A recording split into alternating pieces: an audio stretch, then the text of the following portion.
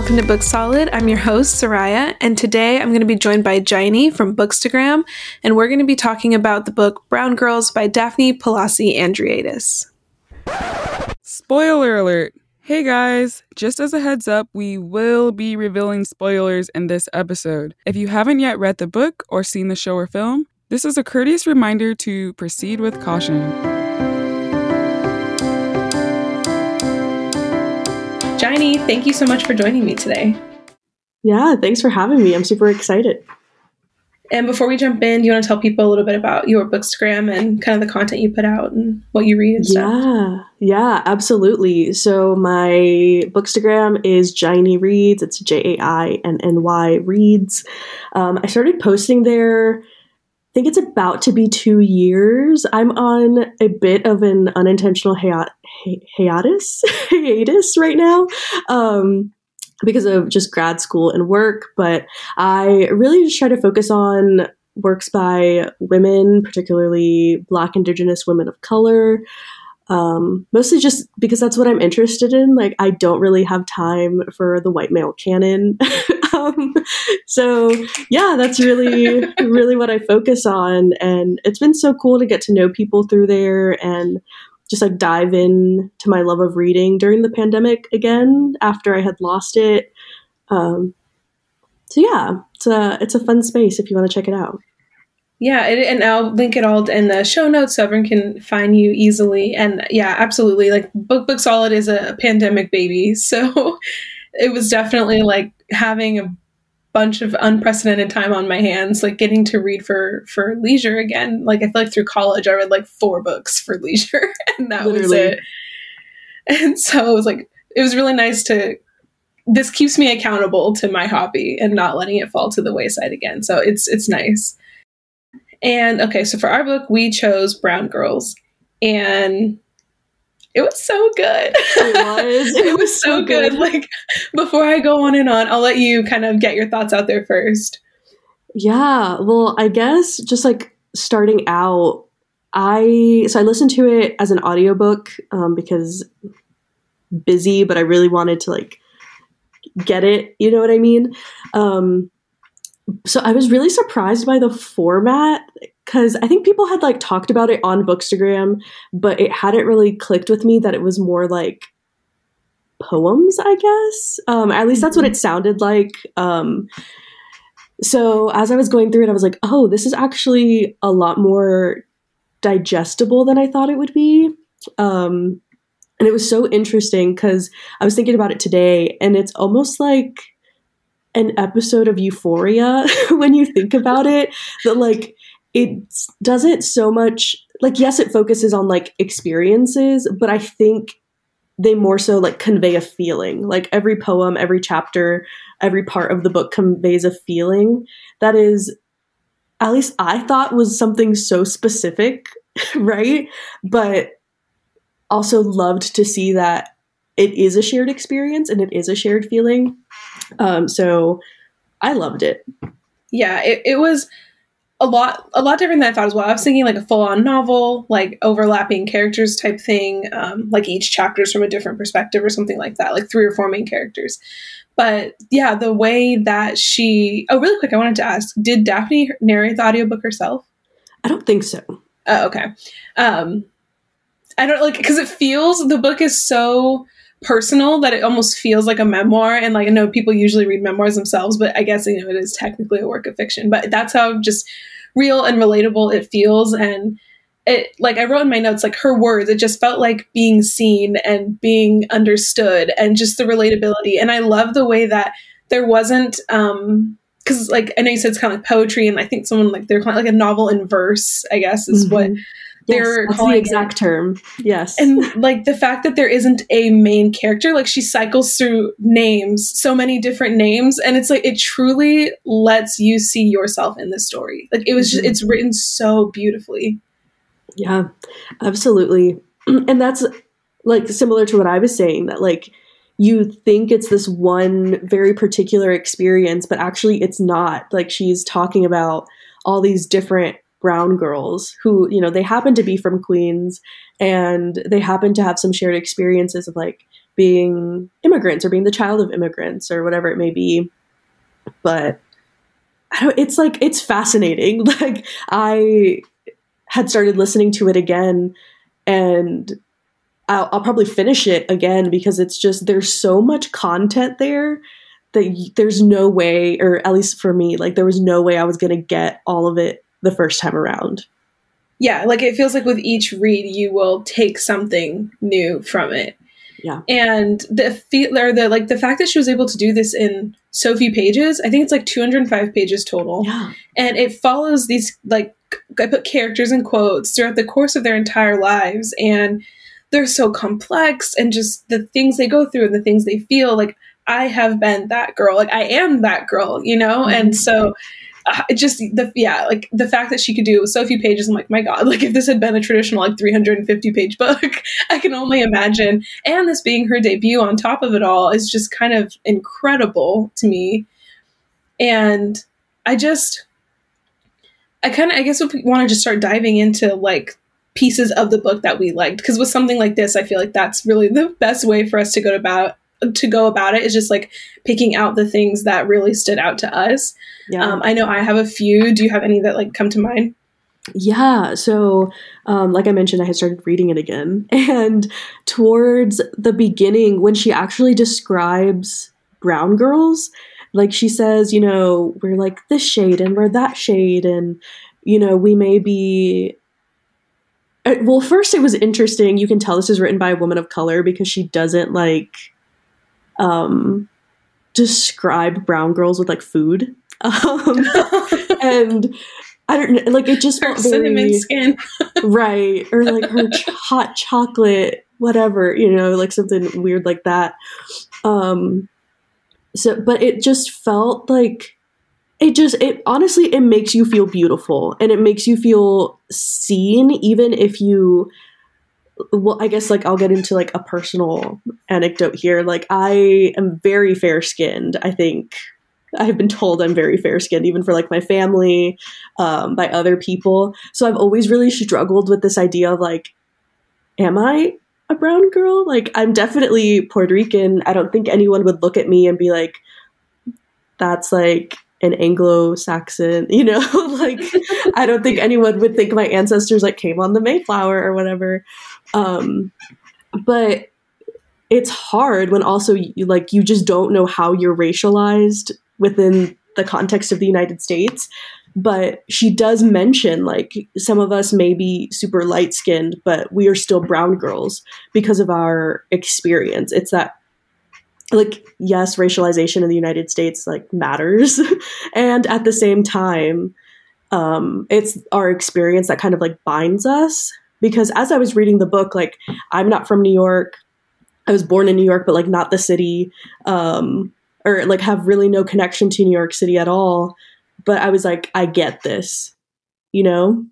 Yeah, no, same thing. Like I'm born and raised in California. I still live in Southern California, but it felt like reading about my own life or reading about my family and like things we've gone through. And I wrote that in my notes too. Like, I was like, the book was beautiful and painful and special, and it was so validating just because like I know that, like you said, like all brown girls, like we're all going through these things or have gone through these specific experiences that she mentions throughout the book.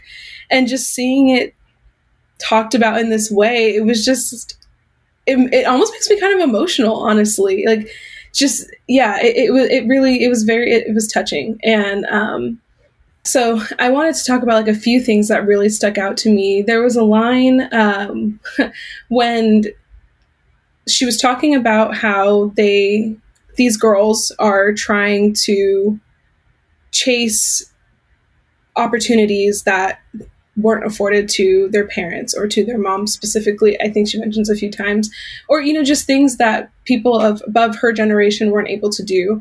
And it's like this weird double-edged sword, because on the one hand, that's what their parents are telling them. Like, I came here to allow you to have opportunities that I didn't have. But then on the same note, within her own family, she's hearing from a lot of people about, oh, you think you're better than us because you're going to this fancy school, or because you're doing this or you're doing that. And it was just, it's so perplexing to me, because that is something that, I've seen in my own life. And it's so like interesting to me how or why that happens. Yeah, it's super. I love that you mentioned that, because I talk about that so much with my friends, especially with my partner, because it's like, it's this weird like guilt trip, essentially. Like, Mm-hmm. I sacrificed X, Y, and Z for you so you could have these other options, but you have to pick this one option because this is... Yeah, like the options are like what they want for you. Like there's not as much freedom as it's kind of presented. Like there's not as much freedom in the decision as everyone tries to act like there is. Yes, exactly. And I think it's essentially just us buying into the white supremacist American dream. Like, I was just about to say, is that us chasing quote unquote the American dream, like the land of opportunity, but is it really? Yeah. And that's the interesting part, right? Because it's like, well, I guess I'll give another personal anecdote. Like my partner, he, all of his degrees are like in the medical field, and he's had like military experience in the medical field, which like also an immigrant in the military, like the US military, like that's a whole other can of worms, right? But, he always thought like, okay, my only option is med school or PA school or something like that. And he had finally settled on chiropractic school, but then we did the math and he would have ended up being like over $100,000 in debt. And we were like, what dream is that? Like, how does that set us up for success in any type of way, on an individual level, on a familial level, on like a relationship level? Like, it doesn't. Right. Yeah. So what is the dream? Like these weird fancy titles that at the end of the day, when someone sees a brown person in a white coat, they're still not going to respect them. Yeah. It's like, who's like, what are you trying to prove and who for, I guess, or who are you making these decisions for ultimately? Like, exactly. There was, another chapter that they were sitting in their AP English class and honors classes, and she was talking about how, like, the books that they have to read, that none of the characters, she said, we don't look like anybody in these books and nobody looks like us. And that, yet again, is something that hit really deeply, and something like you can't even explain to people who, if they haven't experienced it firsthand. Like, I had a friend who genuinely did not understand why representation mattered. This was a few years ago, maybe 5 or 6, and we were talking about a movie, I cannot remember which one, and we were talking about like the complete and utter lack of diversity in the film. And he was like, well, like, but just like, why does it matter though? And I knew in that moment, I'll never be able to explain it sufficiently for him. Because if you have the privilege to be able to ask a question like, well, why does it even matter? You're just not going to get it. And it's just, yeah, it was one of those things that's always stuck with me, because it was kind of unfathomable that someone could ask that question. Yeah, and it's interesting that you say that, because I remember one time in my AP history class, my professor, or not my professor, she was my teacher. Now she's a doctor. Anyway, so she was like, like it's very unusual and very unfair that there's like only 3 people of color in this classroom. And at that point, it was just me, one other Latina, and one Black woman, or Black girl, because we were like 16. And I was just like, well, it doesn't matter, because, I can look up to these other people and these other experiences. And like, I guess I had the privilege to not have to think about it that deeply.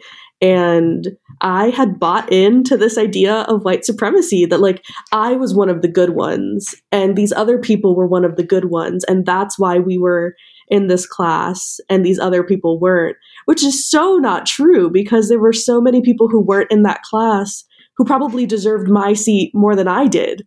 And they just didn't have the opportunity or maybe the support to be in that classroom, or they were seen in a different way, like perceived in a different way by teachers, whatever it may be.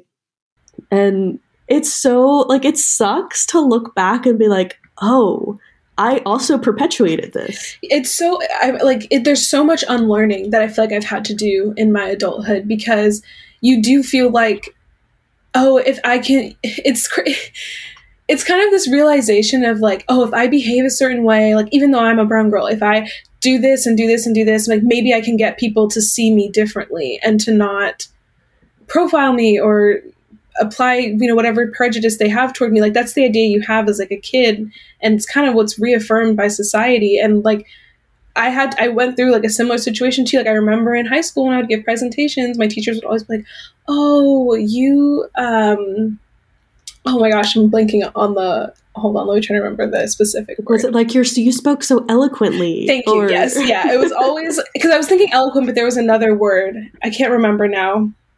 Of course, I'm blanking, but we'll go with eloquent because it's synonymous with the word I can't think of.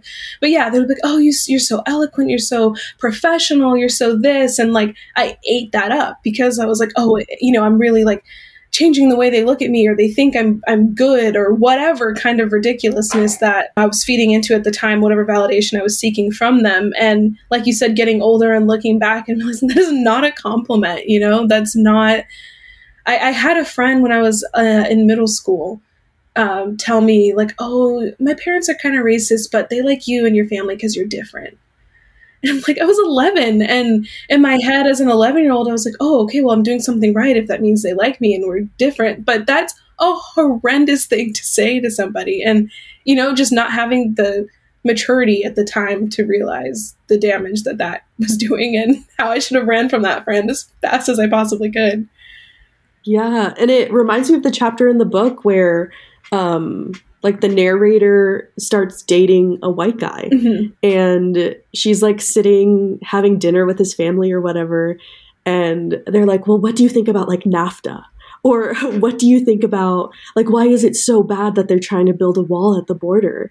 Like, aren't you mad, or isn't your family mad that like all these illegal immigrants are coming over the border when they could have just done it the right way, like your family did?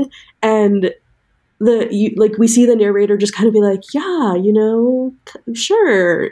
I think mostly just to get past like the uncomfortable moment. But then we also see them have the thought like, whoa, actually, like some of my family is undocumented. Some of my family had no other choice. So it's exactly like you were saying, like it's all this unlearning that we have to do. And it can be so, I don't know, like a heaviness, like a guilt, and almost like an embarrassment when you think back and you're like, why did I think that way? Why did I say that? Why did I allow that? But it's like, what was your other option? And that's the thing too. I feel like it feels like every day is a battle, in the sense that like, when you're the only brown person in a white space and you constantly have to be like, all right, somebody just said something that they shouldn't have. And you have this mental game of like, okay, do I say something? And then it's also like, it's not my place to educate people. But then if I don't say anything, it seems like I'm complicit. And then like you have that whole thing going on in your head in the span of like the 2.5 seconds it takes to formulate a response. And it is exhausting sometimes to feel like you always have to tell people like, this is why you shouldn't say that. No, this is why I'm upset about this, or this is how I feel about that. Like, I don't want to have to walk around teaching people all the time. But then, like you said, that guilt of there's so many instances where I look back and I'm like, I should have just said something. I should have just spoken up because, someone said this to me and now I let it slide and they're going to think I'm okay with that going forward, or that was an opportunity to maybe correct someone so that it doesn't continue to happen. Like it's exhausting.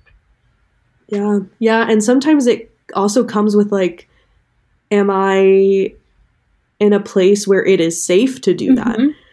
Like, does this come at the cost of obviously it comes at a cost of like your mental well-being, because as you were saying, like you have like these 15 thoughts running in your head in like 2 seconds, but could it eventually come at a cost of your physical well-being or your like job or your place in a classroom? Like I have gotten my bachelor's and master's degree from the same primarily white institution, and I also work there. So it's like, I think I'm in a place where I've gained enough respect and built enough rapport that I can be that person in the room who's like, actually, we don't say that. Or actually, this is best practice, or, whatever it may be.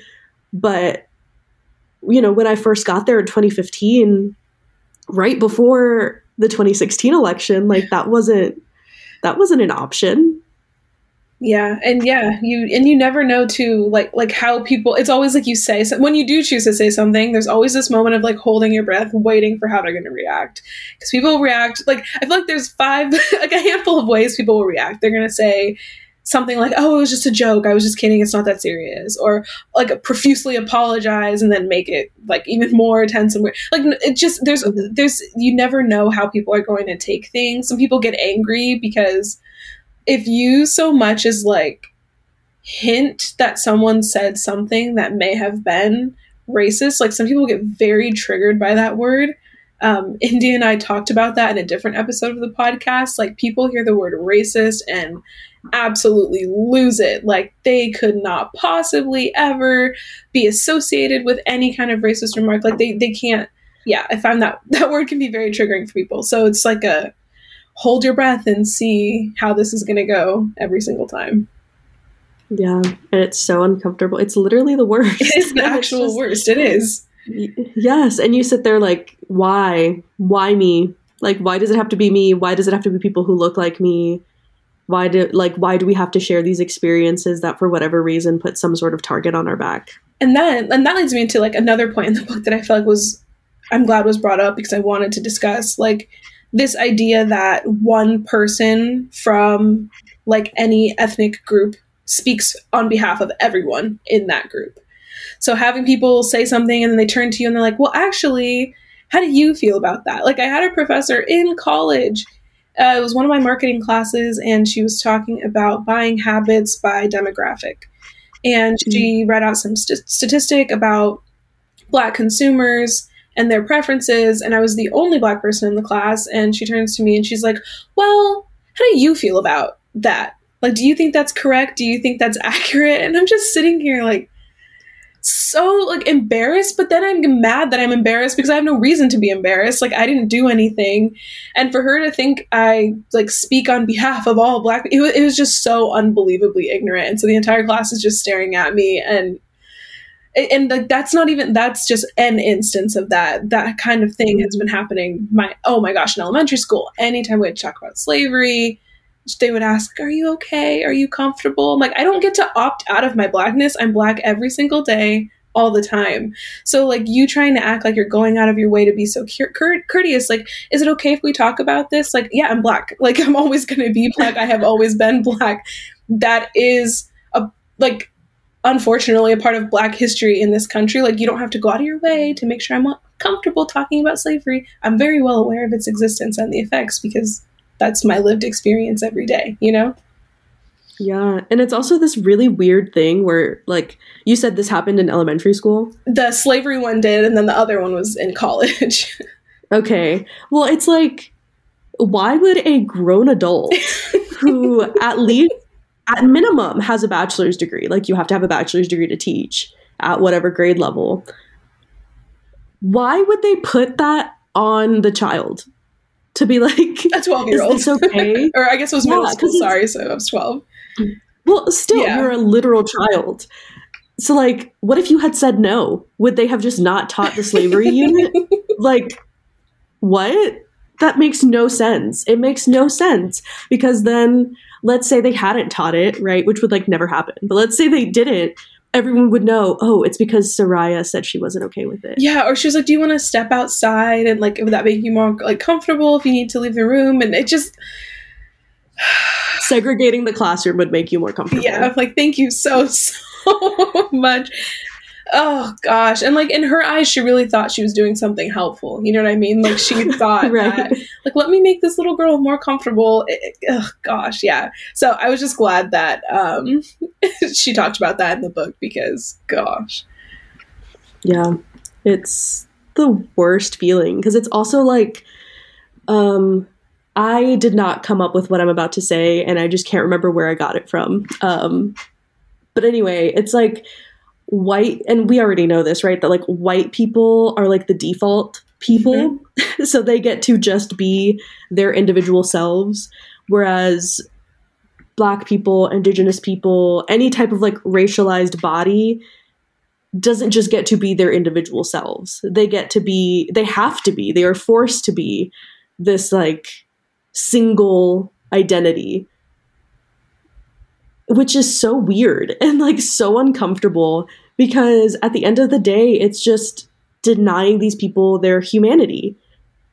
They have to be this singular thing that fits their narrative or like whatever conversation they're having. Yeah, it's really unfair. Like I'm glad you said that, because it is like, I see people all the time doing things where I'm like, when I'm in public or like around people, I feel like I'm policing my actions so much so as not to disrupt or take up too much space or behave in a way that's going to, cause issue. But I do get to see like my white peers do really whatever, do and behave in any way they want. And no one's going to be like, oh, they're acting like this because they're white. They're doing this because they're white. Like there's just a freedom. Like I think Indy and I talked about this in a different episode of like, I saw like this group of white girls in a car once, like a convertible, blasting Bodak Yellow, just singing their lungs out, whatever.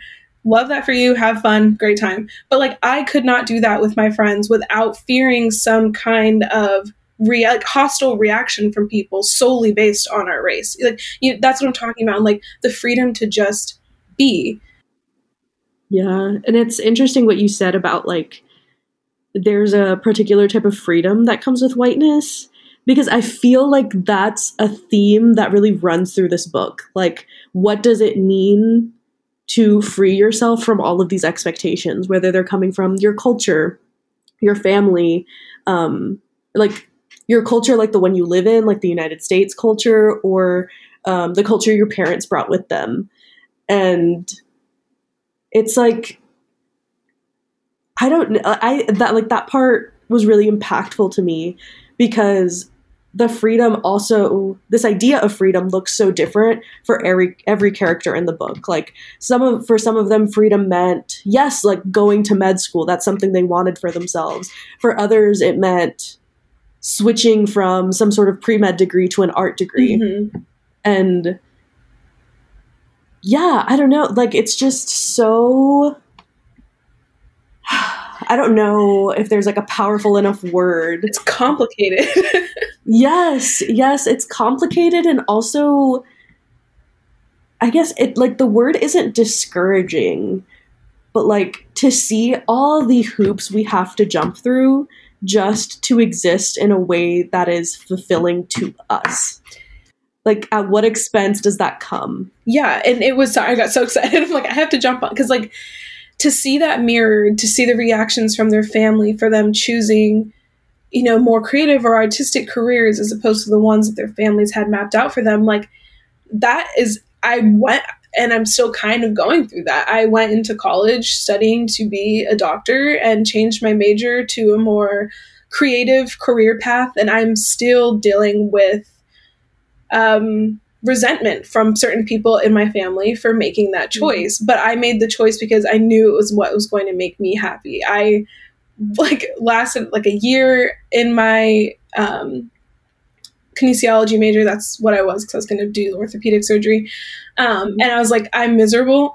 This is not going to be fulfilling for me. And I know personally it was the best decision I could have made for myself. But yeah, like you said, like it's complicated, because on the one hand, I am releasing myself from the obligations of what was expected of me. But then what comes with that is this huge amount of guilt of making a choice that, is not everyone in my life is pleased with. Like, it's not, are you ever really free? Like, I'm free from that one obligation, but now I'm like tied to the guilt, Yeah. Yeah. And I talked a little bit about that in my notes, that like, I think when we experience that like pressure and guilt from other people, especially like our parents or like close family members, I think it has, and this is not to like talk badly about them and how they feel, but I've always thought it comes from a place of such emotional immaturity that it's so much easier for them to just express anger or resentment or contempt instead of just saying, just being vulnerable and being honest. And maybe like I had a similar experience to you where first I wanted to be a psychiatrist, which if you know me, immediately know. And then I switched to political science, which I did get my degree in, thinking that I was going to go to law school. And it's always been my mom's dream for her to be a lawyer. So it took me a long time to be like, do I actually want to be a lawyer, or do I just want to like fulfill what my mom wanted for herself through me? And I'm obviously not a lawyer. I work at a university. And I mean, my mom doesn't really care, you know, like she still hopes that I will go to law school one day, but she's not just like hounding me about it. But it is so much easier for her to be like, oh no, I wish you had done this, or to be upset in some kind of way instead of because she doesn't have the resources to like do the work and be like, the reason why I'm upset is because this is something I wanted for myself and for whatever reason couldn't obtain. So I was living vicariously through my oldest child. And when that didn't happen, it was like the same type of disappointment. It was like reliving the original disappointment. Yes, it's like full circle to what you were saying before of like they want us to have the opportunities they didn't have, but it runs so much deeper than I want them to have the opportunities I didn't have, in the sense that they have the luxury to decide what they want to do instead of having to do something to survive. And it just like runs so deeply to like what me wanting them to have these opportunities is me wanting them to do exactly what I wish I could have done, instead of allowing them to kind of be their own independent people and take what I've given them and then make their own life from that, make their own choices from that. Yeah. Yeah. And this also, as you were talking, I was thinking of this, and it's like, I think in a lot of ways, as Black and brown people, as immigrants, we were fed this like very insidious lie of, again, white supremacy and the American dream. And I think one of the most detrimental parts of that is thinking that just because you are somewhere new, that things are suddenly completely different and that there's no work that goes into that. So it's really, again, as you were talking, I'm thinking like, okay, so, you know, like our parents had these experiences and they wanted better for us. And is it even realistic to think that something would change, something so drastic as like generations and generations of habits and trauma and all of this would just randomly stop because you're in a new country or because you're in a new city or whatever it may be? And no, I don't think it is. And at the same time, it's so interesting, even like just, I don't know your parents, but I know my parents. And I love them. I think they're genuinely intelligent people. And at the same time, I don't think they could sit down and have this type of conversation. So thinking like, we can have this type of conversation, you and I, and what are the implications of that for if we were to have children? What would they be like? Like they would have so like exponentially more resources than our parents did or our grandparents did. Or, you know, like I work in education. Even if I don't have children, like I'm still interacting with like younger people every day. It's like there are so, it sucks because I hate to be like, I suffered so someone else could have better. Actually, I have a 16-year-old sister and I catch myself like in that pattern sometimes. I also have a 16-year-old brother and I have the same line of thinking. Yes. Yeah. Yes. And it's so weird. And I think it can be detrimental. And at the same time, I think when you can look at it, not so much from a like martyrdom type of lens, but more a, you know, I have these lessons and I want to pass them on to you in a way that is less harmful. Like that's powerful. That is like breaking those generational curses, which I think has like, with all the like Instagram memes, I think that's kind of lost its meaning. But I mean that in the so real. Yeah. Yes, exactly. Like I mean it in its most literal sense. Like we have the knowledge and the ability to know better and do better in like early enough that it's not like us rectifying mistakes. It's simply not making them. Yes. Yeah. That's been something that has been really refreshing to see. I feel like I've noticed just a lot of people in my personal life, or just hearing about and seeing about people of our age group kind of doing the work to really unpack all of this, like all, you know, all the things we've experienced, what we've gone through in our lives. And it seems like a lot of us are very conscious about this and are choosing to, put in quotes, break the cycle, like not passing this on to somebody else for them to have to then figure out. Like it's kind of been this like reckoning with the trauma of our collective past. And I think that's really exciting. And I know like my own personal journey with it has been it's hard, but I'm grateful that I have the ability to even be able to work on it, to even be able to see it, to, you know, like it's made such a huge difference in my life. Like just being more aware of like why I am the way I am, or why things are the way they are in my life or with my family. Like it makes me hopeful going forward for the next generation and the ones after that. Like it really does. Yeah. Yeah. And I think that's the perfect word. Like hope that's it. That's like all we need sometimes. And it's so interesting that like the ability to think more critically and deeply about these experiences, like that can be what our parents sacrificed so much for. It doesn't have to be this like, you know, buying into the Protestant work ethic and buying into your worth is only based off of the type of job you have. Like your worth can be based off of how you interact in community and how you treat other people and how you treat yourself. Like I think that can have longer lasting effects than knowing your kid is a doctor. Like I'd rather know my kid is a good person and a kind person and a thoughtful person. And I feel like again that just goes full circle to what we were talking about before, like with not faulting my parents because, or our parents or people's parents in general. Like, you know, I feel like that's the conversation that's going on right now, is people talking about their parents and what they've been through, and understanding, I think we kind of did mention this, so that they may not have had time is a luxury. It really is. And when you don't have time, like you can't, there's so much you can't do. And so like this personal work that we're talking about and reflecting on our lives and how we can be better, and, you know, what our choices mean, and all of these things, the conversation that we're having right now, even like that is because we have the time to sit down and do this.